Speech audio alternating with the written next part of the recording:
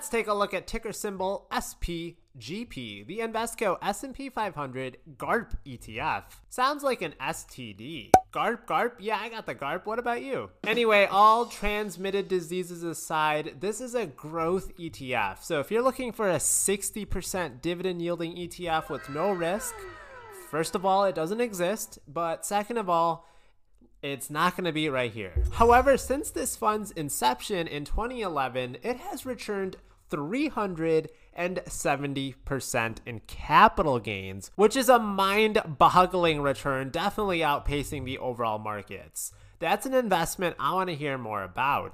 Invesco manages this fund. I've coincidentally done videos on Invesco's other popular products, including RSP, which is the S&P 500, but by equal weighting for each position. I'm sure you've heard of the QQQs, which track the NASDAQ 100, the best innovative companies out there. QQM, the same exact ETF with a lower expense ratio, but less trading volume. GARP is a little bit different though. They're going to be tracking, and yes, the index is really called this, the S&P 500 Growth at a Reasonable Price Index, aka GARP. See, it was just an acronym, no need to get yourself tested. So according to the S&P 500 website, the aim here is to assemble a stock portfolio of companies with high quality and value composite scores. So it's combining the aspects that you would look for in growth companies with the aspects that you would look for in value companies. So despite its name, the S&P 500 GARP index only has 75 companies. It has the name S&P 500 in it because S&P 75 was not in use. In order to be ineligible for the index, a company must be part of the S&P 500. Then from there, they're going to be taking a score based on other growth factors such as 3-year earnings per share growth, and then they're going to take a look at the value and quality of the company by looking at financial leverage ratios, return on equity, earnings to price ratio. It takes the top 75 ranking stocks on those criteria. No single stock can be more than 5%, and then no sector can be over 40% of the portfolio.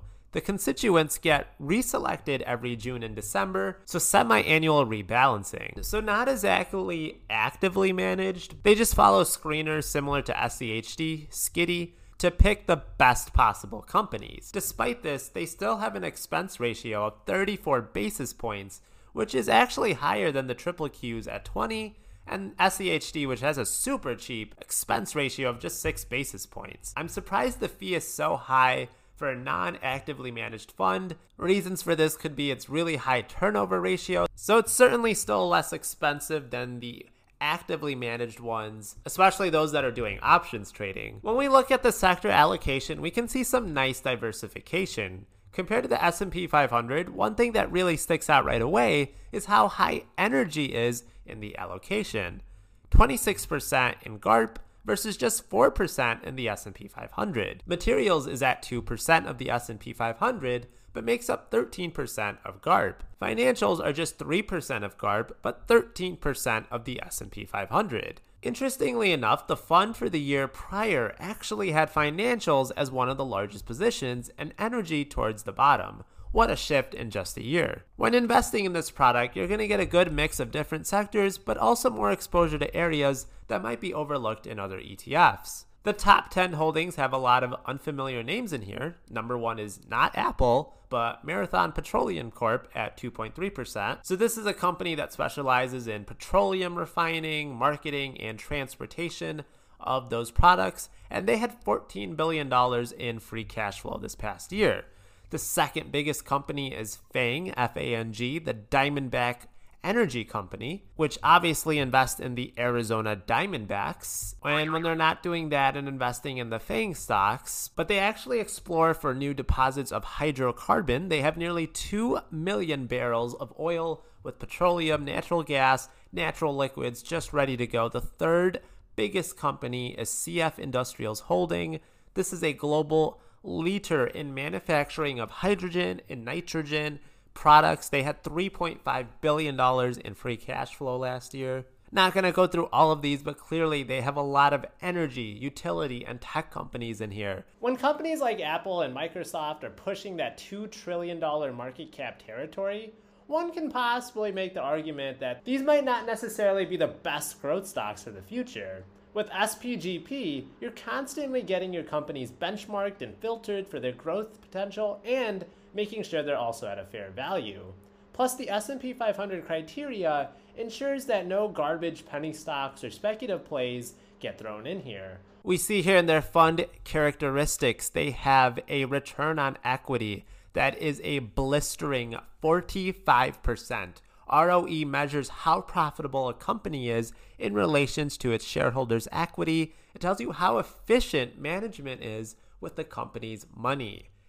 Energy companies typically have a high ROE because they often use capital-intensive operations for oil and gas exploration, and that could lead to higher returns when those assets are utilized correctly. If we compared GARP to the S&P 500 since their inception in June of 2011, SPG has outpaced the overall market, 14.63% average annualized return to the S&P 500's 12.9%. A $10,000 investment in GARP would have grown to nearly $56,000 today. However, it does trail the QQQs with a super juicy return of 18.29% annualized. So while it did better than the market these past 12 years, it has still trailed the always solid QQQs. However, just because the QQQs did better in the past doesn't mean that they're going to do better in the future. The 2010s decade had some ridiculously low interest rates for the vast majority of it, and big tech companies just dominated. I'm doubting that dominance will continue this decade when they're already so large in size. I doubt we're going to see that in the 2020s decade. SPGP, of course, pays dividends, not the highest yield, just 1%, but we can see over the years it does generally go in an upward direction. Just remember, since the constituents of this fund are changing quite often, it's not always going to be the same dividend-paying companies making up the fund, hence why the dividend is so volatile. The fund also has a 5-star rating on Morningstar. This fund is more for those who want growth, capital appreciation, and want it at a reasonable price.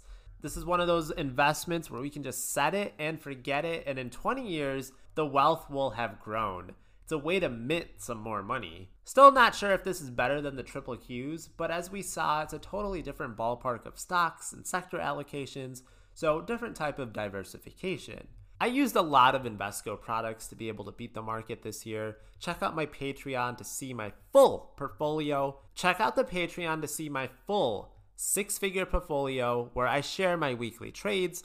Welcome to the newest Patreon, Robert, who now gets access to my full portfolio. Shout out to Sir Friendzone for the video idea. My videos are always found in podcast form under the Collect Cash podcast name.